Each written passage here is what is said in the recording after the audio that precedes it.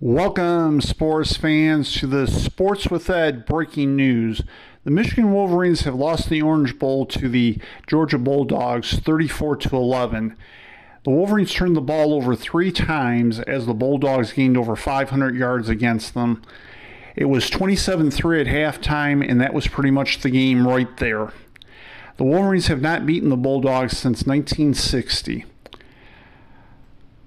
As a result of this, there will be a rematch of the SEC championship game between the Georgia Bulldogs and the Alabama Crimson Tide for the national championship.